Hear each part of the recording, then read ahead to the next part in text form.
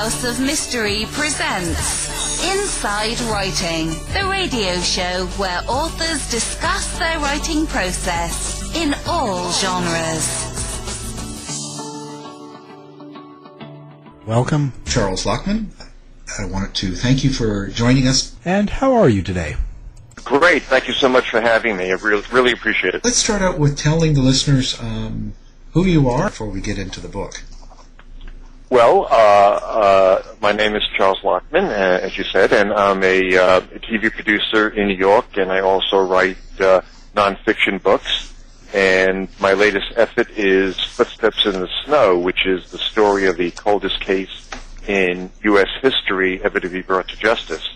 And it was really a 3-year effort on my part to research this historically important case, and the writing of it and the final publication of it has really given me a lot of pleasure, and I'm very proud of the book. Yeah, it's pretty interesting. Let's start with why did you get into writing this book? Like, what led you into the Footsteps in the Snow? Well, to me, it was a nonfiction thriller that was as gripping as any fictional police procedural, but it had the added measure of being true. I was interested in it as a multi-generational saga. I had written some previous history books about the family of Abraham Lincoln and also a Grover Cleveland history, and I liked the sort of saga of those two histories, and in looking at the true crime genre, I felt that this was really a unique, once-in-a-lifetime story that had elements of history, true crime, and also exposed these unspeakable secrets in one particular American family and the cruelty lurking behind the traditional values of a small town in middle America. It's quite different than your previous books. Where did you start when you? This is, like you said, 3 years of research. How do you start with a case that's from 1957? That's so long ago.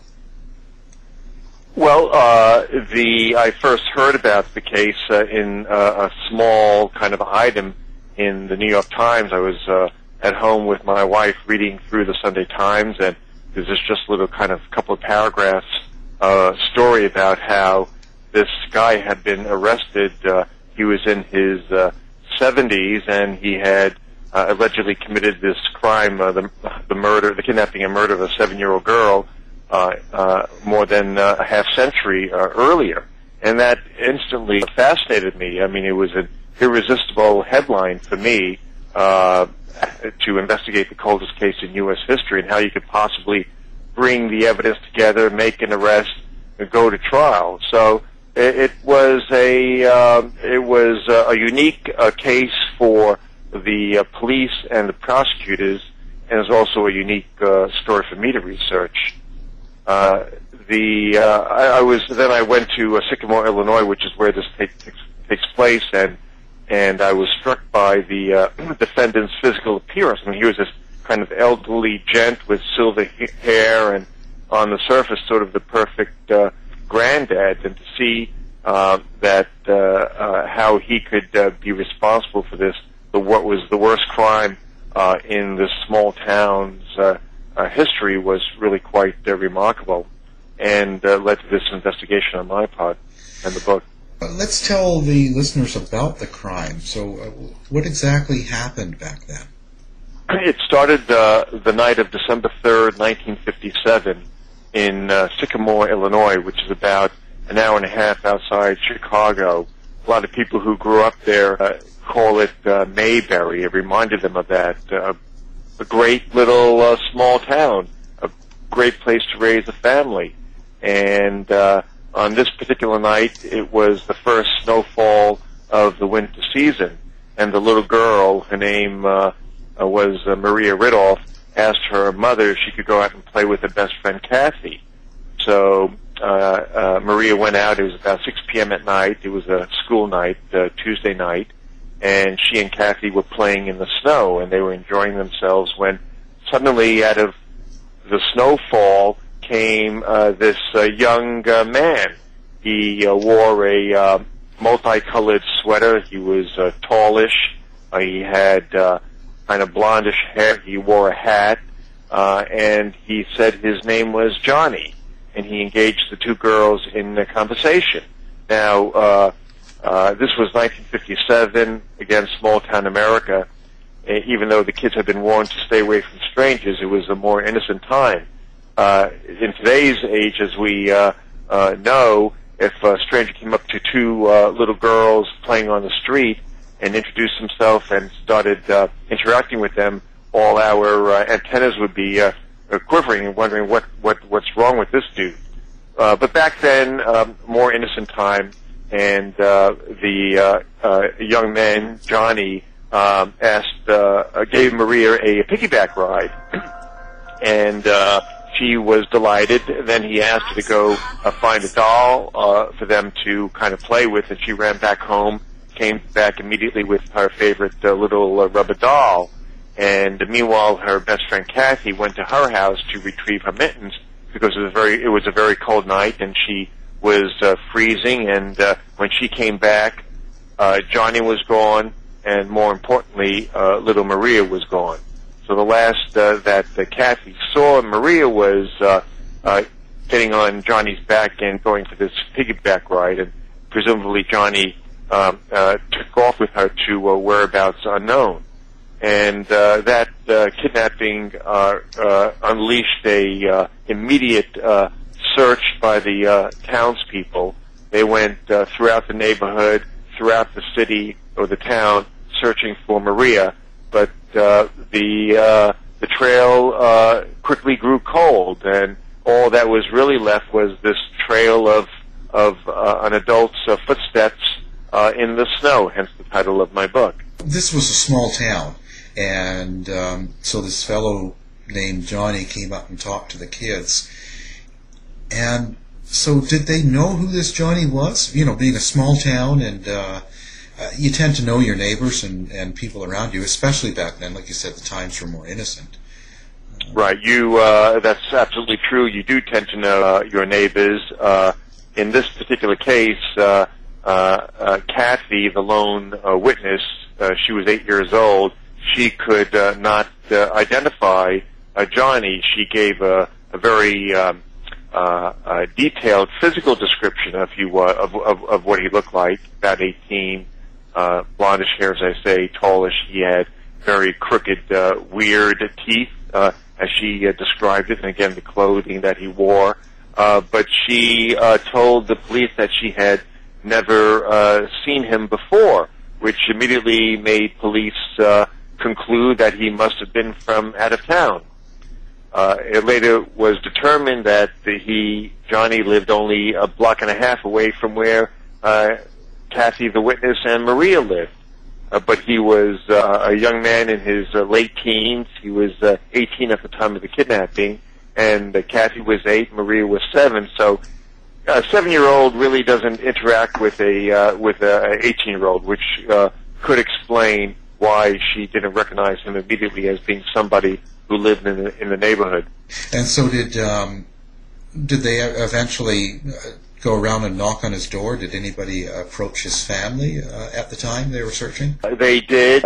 The police received a tip that they should check out this kind of weird guy who lived in the neighborhood, and very quickly the police were knocking on the door of the Tessier family. They, as I say, lived about a block and a half from where the kidnapping took place.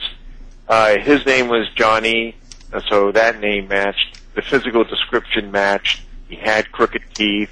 He was known to wear this sort of favorite multicolored sweater which his mother had knitted for him.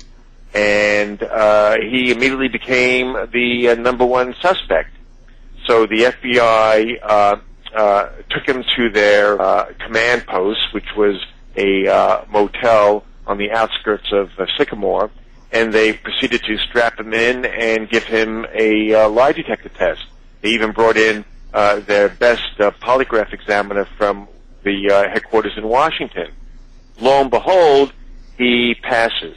The lie detector indicated that he was not responsible for this crime, and he absolutely denied it. And then they questioned his parents, Eileen and Ralph Tessier, and they vouched for him. They gave him a alibi. They said that he was 40 miles away in the city of Rockford, Illinois, at the time that Maria was kidnapped. And then to kind of put it all in a nutshell, the police obtained from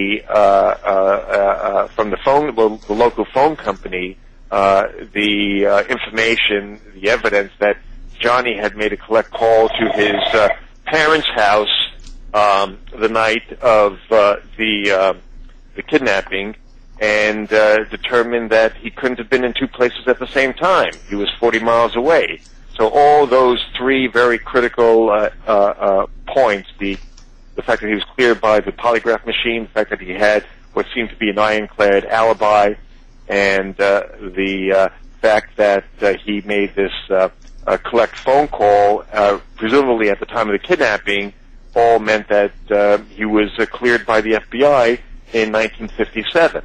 And then he went into the armed forces. He entered the Air Force, and he left Sycamore fundamentally never to return.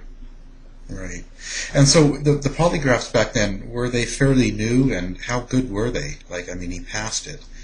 Well, that's a good question. The polygraph machine had been around for a couple of decades prior to 1957. The FBI had a lot of faith in the polygraph machine.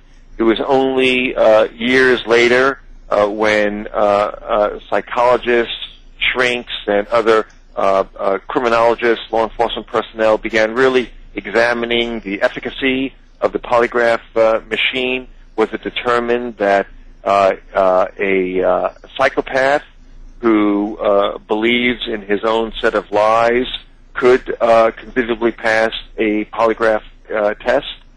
Right now, as I'm sure you know, polygraphs are not admissible in the court of law. It's considered to be a investigative tool only, and not real black and white evidence that's admissible in court. But law enforcement likes using it because you go up to a suspect and you ask them to take a lie detector test, and whether he says yes or he says no, it's all useful in terms of the police investigation. But it really is a quasi-science. It's not anything that's definitive, but as a law enforcement tool, part of the package of tools that that police use to nail a suspect, it's quite useful. Right. And so now, he's kind of cleared, kind of gone away. Was there other people that stuck out? Like you said, he was kind of known as being a little bit of a, a little off. Were there other ones out there, or were there other people that came forward and said, hey, I did it, or I know who did it? There were dozens and dozens of people who came under investigation. Every hotel in Sycamore was looked at in terms of the guests. Because of the description of the suspect, Johnny's teeth as being crooked, all dentists in the town were asked whether any of their patients bore his physical description of the kidnapper. They went to all the flop houses and local hangouts. Back then, it was gas stations and the bus depot, and they also investigated every mental patient who had been recently released from the Illinois mental asylum. They investigated prior prisoners who had a history of pedophilia, and anyone who was arrested for crimes against little kids at that time were really investigated and probed. So there are a lot of suspects who went in and out in terms of the attention of the local police and the state police. but it was all pretty much a vapor, a cloud. It was like trying to grab onto a ghost. Nothing really delivered. Right. So for the next 5 decades, it remained Sycamore's greatest unsolved mystery. And so were there other cases the same, or was this kind of a spotlight? Did it really stick out? Did it make the news and nationally known, or was it just kind of local? It was a big national story for a time. In fact, President Eisenhower was interested in the case, and he asked FBI Director J. Edgar Hoover to personally keep him informed about any progress in the investigation. It got so that Hoover himself was coordinating and directing the investigation from headquarters in Washington. And if you look at the internal FBI documents and memos, you realize very quickly that Hoover's involvement did not help. It really kind of created a giant bureaucracy. The FBI couldn't even make a move. The local agents couldn't make a move without Hoover signing off on it.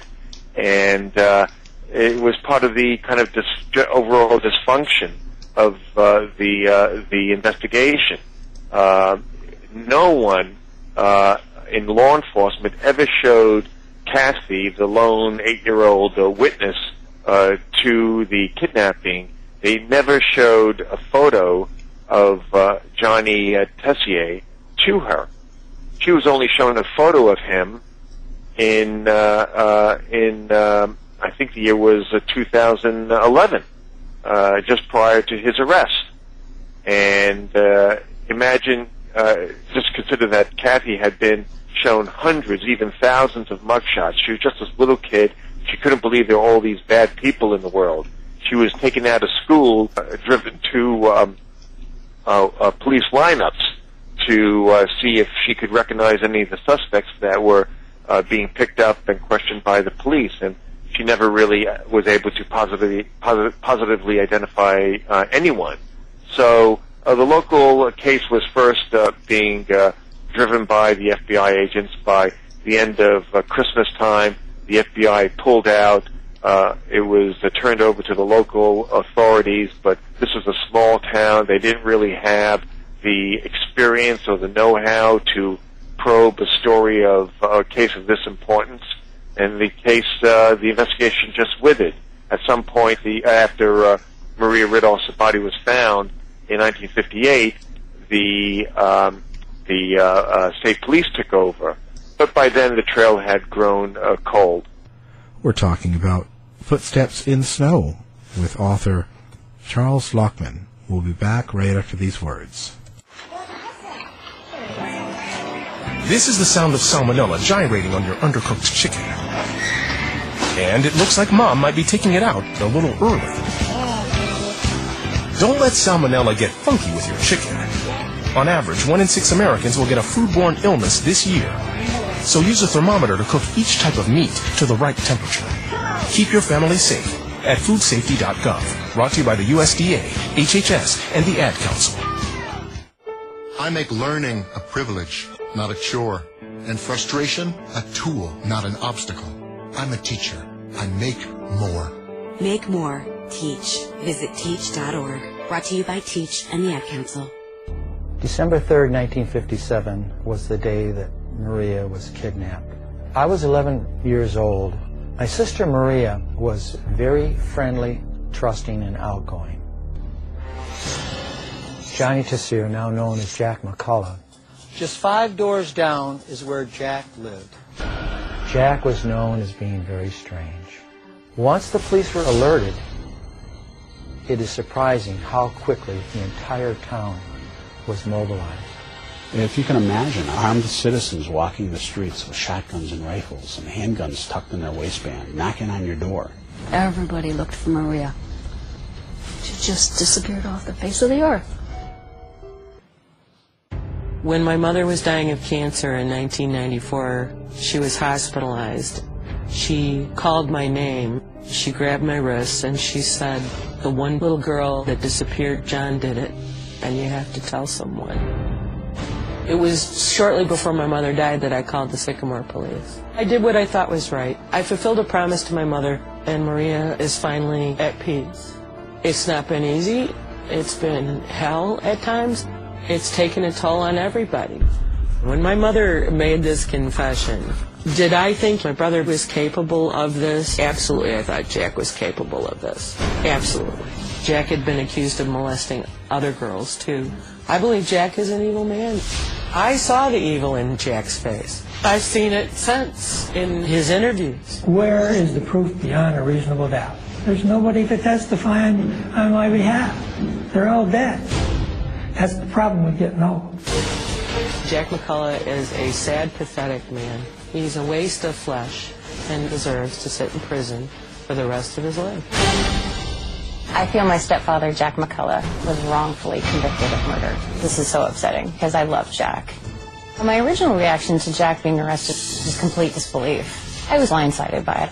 I've never been afraid of Jack. I've never witnessed any erratic or inappropriate behavior with Jack. In the 20-plus years that I've known Jack, I've always thought of him as a good, trustworthy man. I look at Jack and I see an innocent man. There's a lot of anger for me with this. When Jack was arrested, the only evidence they had was Janet Tessier's statement of her mother's deathbed confession and Kathy Chapman's photo ID, and that was it. Janet Tessier has been the instigator and driving force behind this trial. She was a practicing alcoholic and drug addict. I think it's disturbing when somebody will use government agencies as a personal tool of vengeance, and there does seem to be a pattern with Janet with that. The judge that presided over the murder case had never presided over a murder case before. 3 jailhouse informants testified at the trial that Jack had talked to them about killing Maria. All 3 inmates had something to gain. One of the first men to come forward has already recanted his story in a letter he wrote to Jack. I was completely shocked when he was found guilty. I have always felt that this was just Jack was the last man standing, and the prosecution, they reworked the timeline 57 years later so it would fit Jack. They needed to close the case. This is scary, that this evidence, you can lose your life over. Did you abuse your sister as she was growing up? You did, didn't you? My sister and I were very close. What do you mean that you were very close with your sister? We're done with this. Why are you unwilling to talk about these accusations of rape? Has nothing to do with murder. But it has something to do with your character. It says a lot about you. I may have been a sinner, but I'm not a murderer. Is it possible then that you were acquitted of what you did do and convicted of what you didn't? That could be. How long was it before they found the body, actually? 4 months. The body was found in April by a husband and wife who were on vacation in northern Illinois. They were mushroom hunting, and they were in the forest. They came upon a log, and they thought at first it was a small animal, and then they took a close look and realized it was the body of a little girl. And this was about 100 miles away from where Maria had been kidnapped. Of course, we don't know. The autopsy was not able to determine her cause of death. Animals had gotten to the body, and it added to the failure on the part of the local law enforcement authorities in trying to figure out who did it. They were not able to identify a cause of death.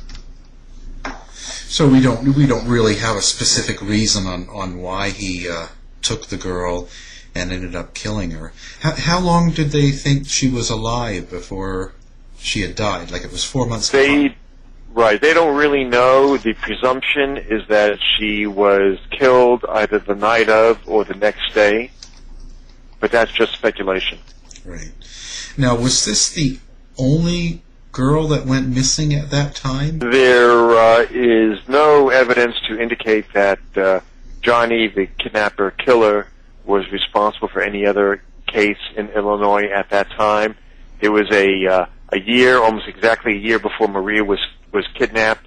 The Grime sisters, who lived in Chicago, were reported missing, and it was a huge story back then in 1956. The bodies were eventually found, and to this day, that case remains unsolved. But there's no evidence to link Maria Ridolph to the Grime sisters. Right. And so you kind of are, I think, maybe I'm wrong, but you're sort of making it sound like the investigation wasn't really the best run investigation. It was completely dysfunctional. Really? Now, with all the pressure of people, why was it so dysfunctional? Just because too many people involved, like the FBI? Everyone was involved and no one. When the FBI bailed out, it really, as I say, it left the investigation into the hands of the local police. And then when Maria's body was found in the state of Illinois, it meant that the FBI fundamentally didn't have any real jurisdiction over it because the body had not been transported across state lines. They offered themselves up as experts, and any help that they could provide the state police and the local authorities was offered. But at that point, it was really in the hands of the state police. Right. And they also now in the 70s, I understand that they actually said they had caught the murderer, didn't they? But it wasn't real. Right. In the 70s, a local detective in Sycamore became interested in the case. It's a very interesting story. He was at his desk one day, and a lady came in and said, I know who killed Maria Ridolph. And he didn't even know who Maria Ridolph was. He had not been born in Sycamore and was not totally tuned into local history.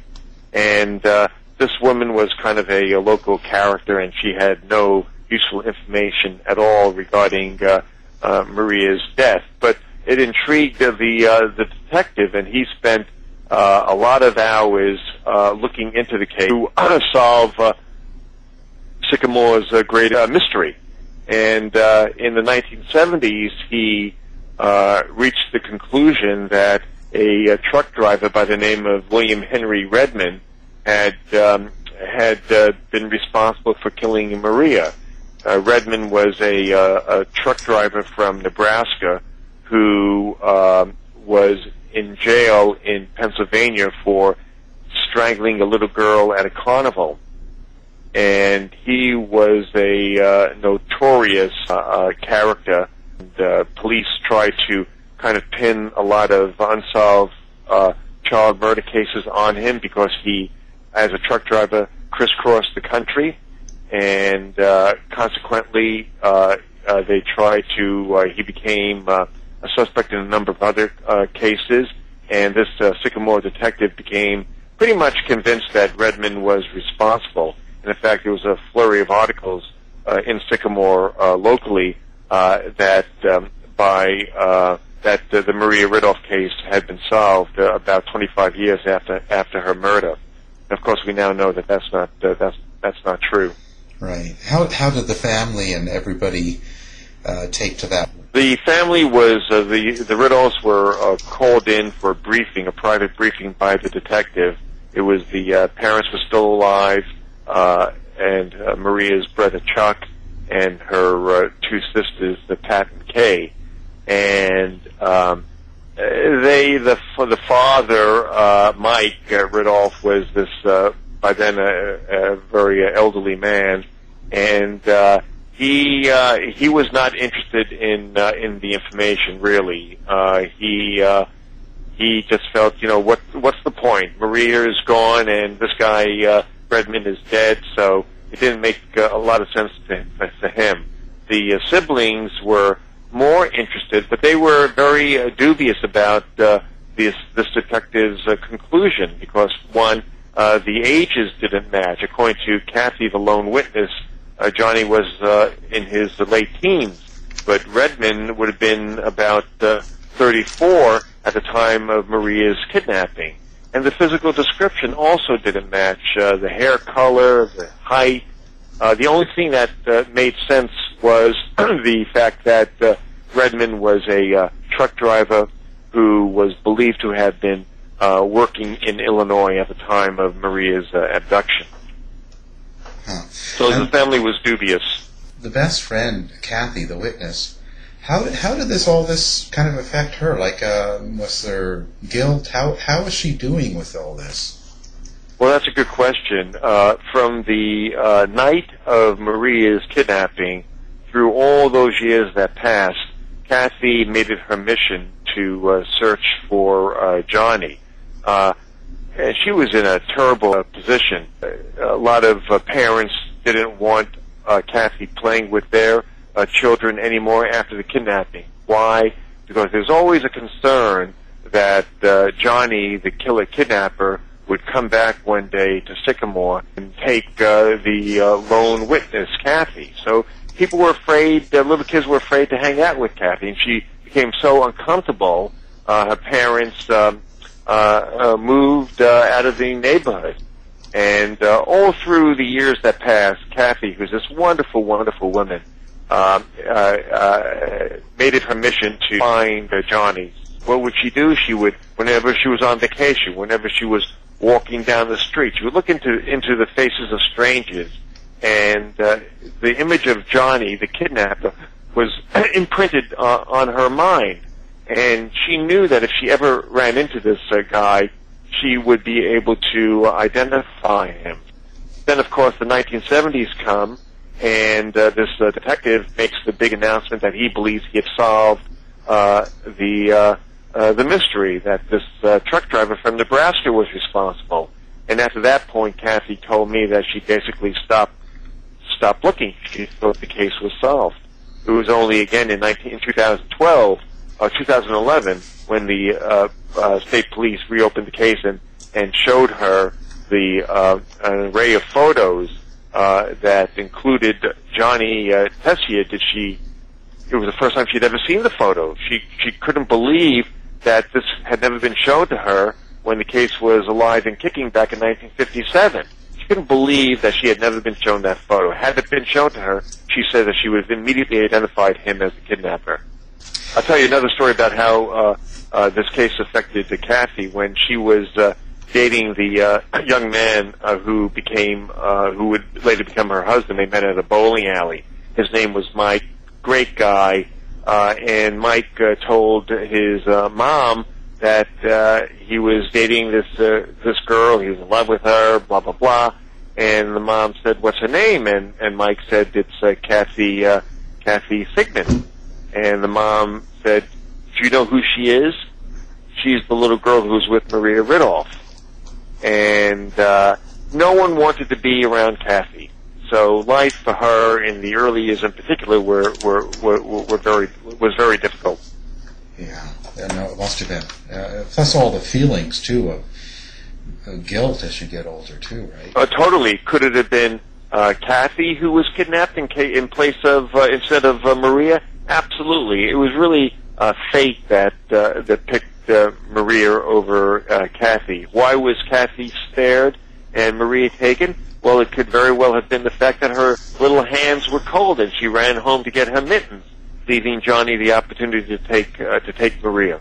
Yeah, that's something how could you ever forget? How did they actually end up finding him or getting this kind of solved? Well, it's really a fascinating story. A woman named Eileen Tessier, Johnny's mom, was dying of cancer, and she was in a hospital room outside Chicago, and her daughter Janet was in the room, and Eileen, the mom, was kind of slipping in and out of consciousness, and suddenly she kind of awoke and said, "Jan, come here," and her daughter Jan went to her and held her little bony hand and said, "What is it, Mom?" And Eileen, the mom, said, "Johnny, those two little girls, Johnny did it." And Jan couldn't believe what she was hearing. She instantly knew that her mom must be referring to the Maria Ridolph case. So what did Jan do? Well, she did what a good citizen should do, even though it was her own brother who was the suspect. She notified the local police, Sycamore Police, and a detective did come to interview her. But when the detective found out that the information was coming from a near comatose, dying cancer patient, he basically said, "There's nothing we can do with this information," and that was the end of that investigation. Years later, Jan called the FBI in Chicago and tried to get them interested in the case, and they said, "Well, you really should notify the local police." And Jan said, "Well, I did." And the FBI said, "Well, that's the best advice we can give." Then more years passed, and finally in 2008, Jan decides to send a email to the state police in Illinois, and she, in a brief way, outlined the circumstances of the case and the new information, meaning her mom's deathbed confession, and she hit send, not really expecting anyone to answer. Lo and behold, the next day she gets a call from a captain from the state police in Illinois who says, "Come up and talk to us." And she did. She drove up a couple of days later to the state police in Illinois and sat down with these bulldog investigators who were instantly fascinated by the historical importance of the case. And what happened then was the launching of an investigation that was finally wrapped up in 2011 with the arrest of Johnny Tessier. By then, he had changed his name. He was now known as Jack McCulloch, and he was living in Seattle. When they caught him, did you get a chance to go in and actually interview him yourself? Oh yeah, I interviewed him in jail in Illinois, and we exchanged a lot of letters. And we also interviewed him for a documentary called Footsteps in the Snow that was based on the book. So I've had hours and hours of conversation with Jack McCulloch, or AKA Johnny Tessier, and to this day, he absolutely insists that he is innocent. I think on his deathbed, when that comes, he will insist on his innocence, and maybe he even believes he is innocent, but maybe that's part of his pathology. He insists that the timeline proves that he couldn't have been in two places at once, and that he's innocent. But I think that alibi has been, successfully shot down at his with the results of the police investigation. Right. And so, how do you feel about it? Like when you talked to him, did you feel he was kind of like he really believed in what he said, or do you think he was just there's something wrong with him, maybe, or? Well, I think knowing his history and having researched his life and knowing all the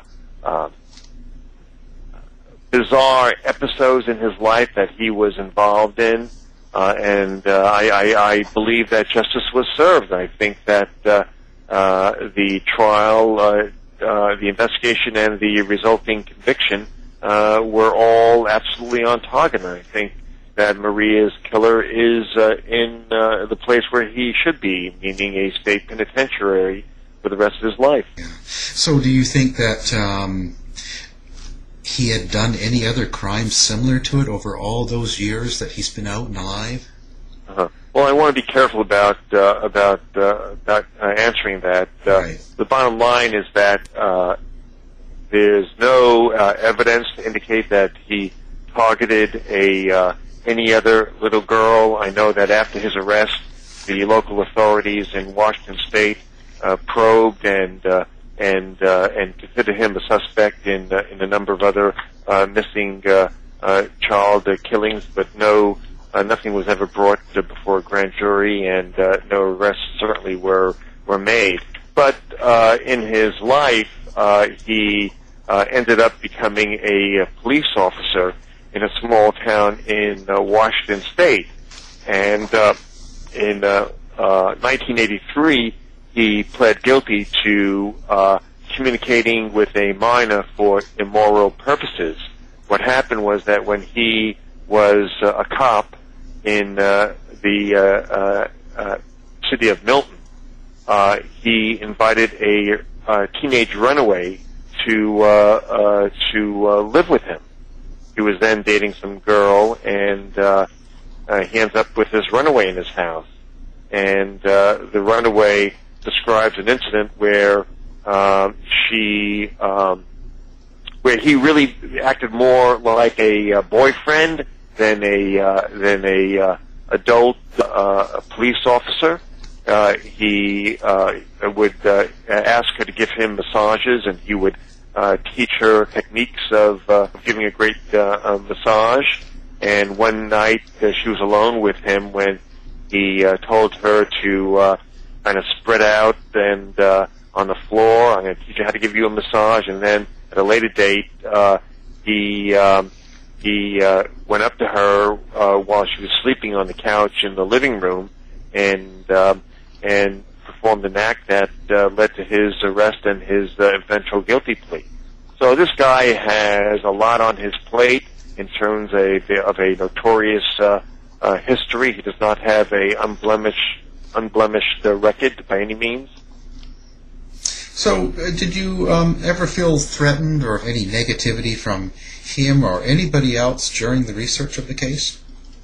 No, I didn't. I think it would be silly of me to feel in any way threatened by him. He's locked up in jail, and I certainly never said anything to me to indicate that I should be worried. After the documentary aired on the LMN network, he did watch it, and he watched it with a group of fellow inmates. This was in November last year, and apparently they get cable in state prison. And he sent me a letter that indicated that once his appeal was adjudicated and he was released from prison and determined to be innocent of this crime, that I'd have to do a lot of rewriting on my book, and I'd have egg on my face. Well, suffice to say that just a few weeks ago, the state appeals court upheld the conviction, so I don't have to do much rewriting at all. In fact, none. How did all the families respond? How did the family to the murdered daughter feel? Are they all relieved or happy, or they sort of moved on in a way, or got some? Well, it's very interesting. The Ridolph family. There are now two siblings left, Chuck and his sister Pat, and they were in court every day. They have been really amazing in terms of following the case and seeing justice done. And Chuck is a church deacon, and his life was forever impacted by what happened to his little sister. And curiously, they've become very close friends with the Tessier family. This case would not have gone where it is now without Jan Tessier, the killer's sister, informing the state police of what her mother told her on her deathbed. And all her siblings, with the exception of the suspect, Johnny, or Jack as he's now known, are totally on board with her activity. In fact, they also attended the trial, and they expressed their appreciation and respect for the Ridolphs. They're all friends. They all have high regard for each other. And in my experience, I've never seen anything like it, where the suspect's family are supportive of the victim. And it was really quite remarkable to see. Jack McCulloch, a.k.a. Johnny Tessier, does have his own support. He married his wife, Sue, lives in Seattle. She absolutely believes in his innocence, and so does her daughter, Jamie, who has been at the forefront of the online effort at trying to prove that her stepfather is innocent. Jack McCulloch is capable of getting support. A lot of people in his family absolutely think he's a monster, and other people in his step-family, if you will, believe that he's been railroaded. Now, how do people get a hold of you, or if they want to, are you doing any book tours or any speaking events coming up? They can buy the book at any good bookstore. It's probably in the true crime section. It's called Footsteps in the Snow. It certainly is available on all the online bookstores, Amazon, Barnes & Noble, Books A Million, etc., and PAL Books. And it's also available as an ebook, obviously, so either as a paperback or an ebook. I think it's a great read. The critical reception has been terrific. The reviews have been great, but even more important, the people who have read it. There's a vigorous online back and forth regarding the book, and it's been very gratifying to read so many of the comments. People calling it one of the best true crime books they've ever read. So it's been very, very special. Oh, great. Well, yeah. Well, thank you for doing the work and bringing it to everybody's attention. And thank you for coming on and taking the time to talk about it. Well, thank you so much. It's been a great talking to you. You can listen to us anytime, anywhere now. Download our free app now for the iPhone and iPad. Look for the Warren Exchange or House of Mystery app at the Apple App Store today. Show's over for now. Was it as good for you as it was for me? Well, good night. This has been a production of the Z-Talk Radio Network.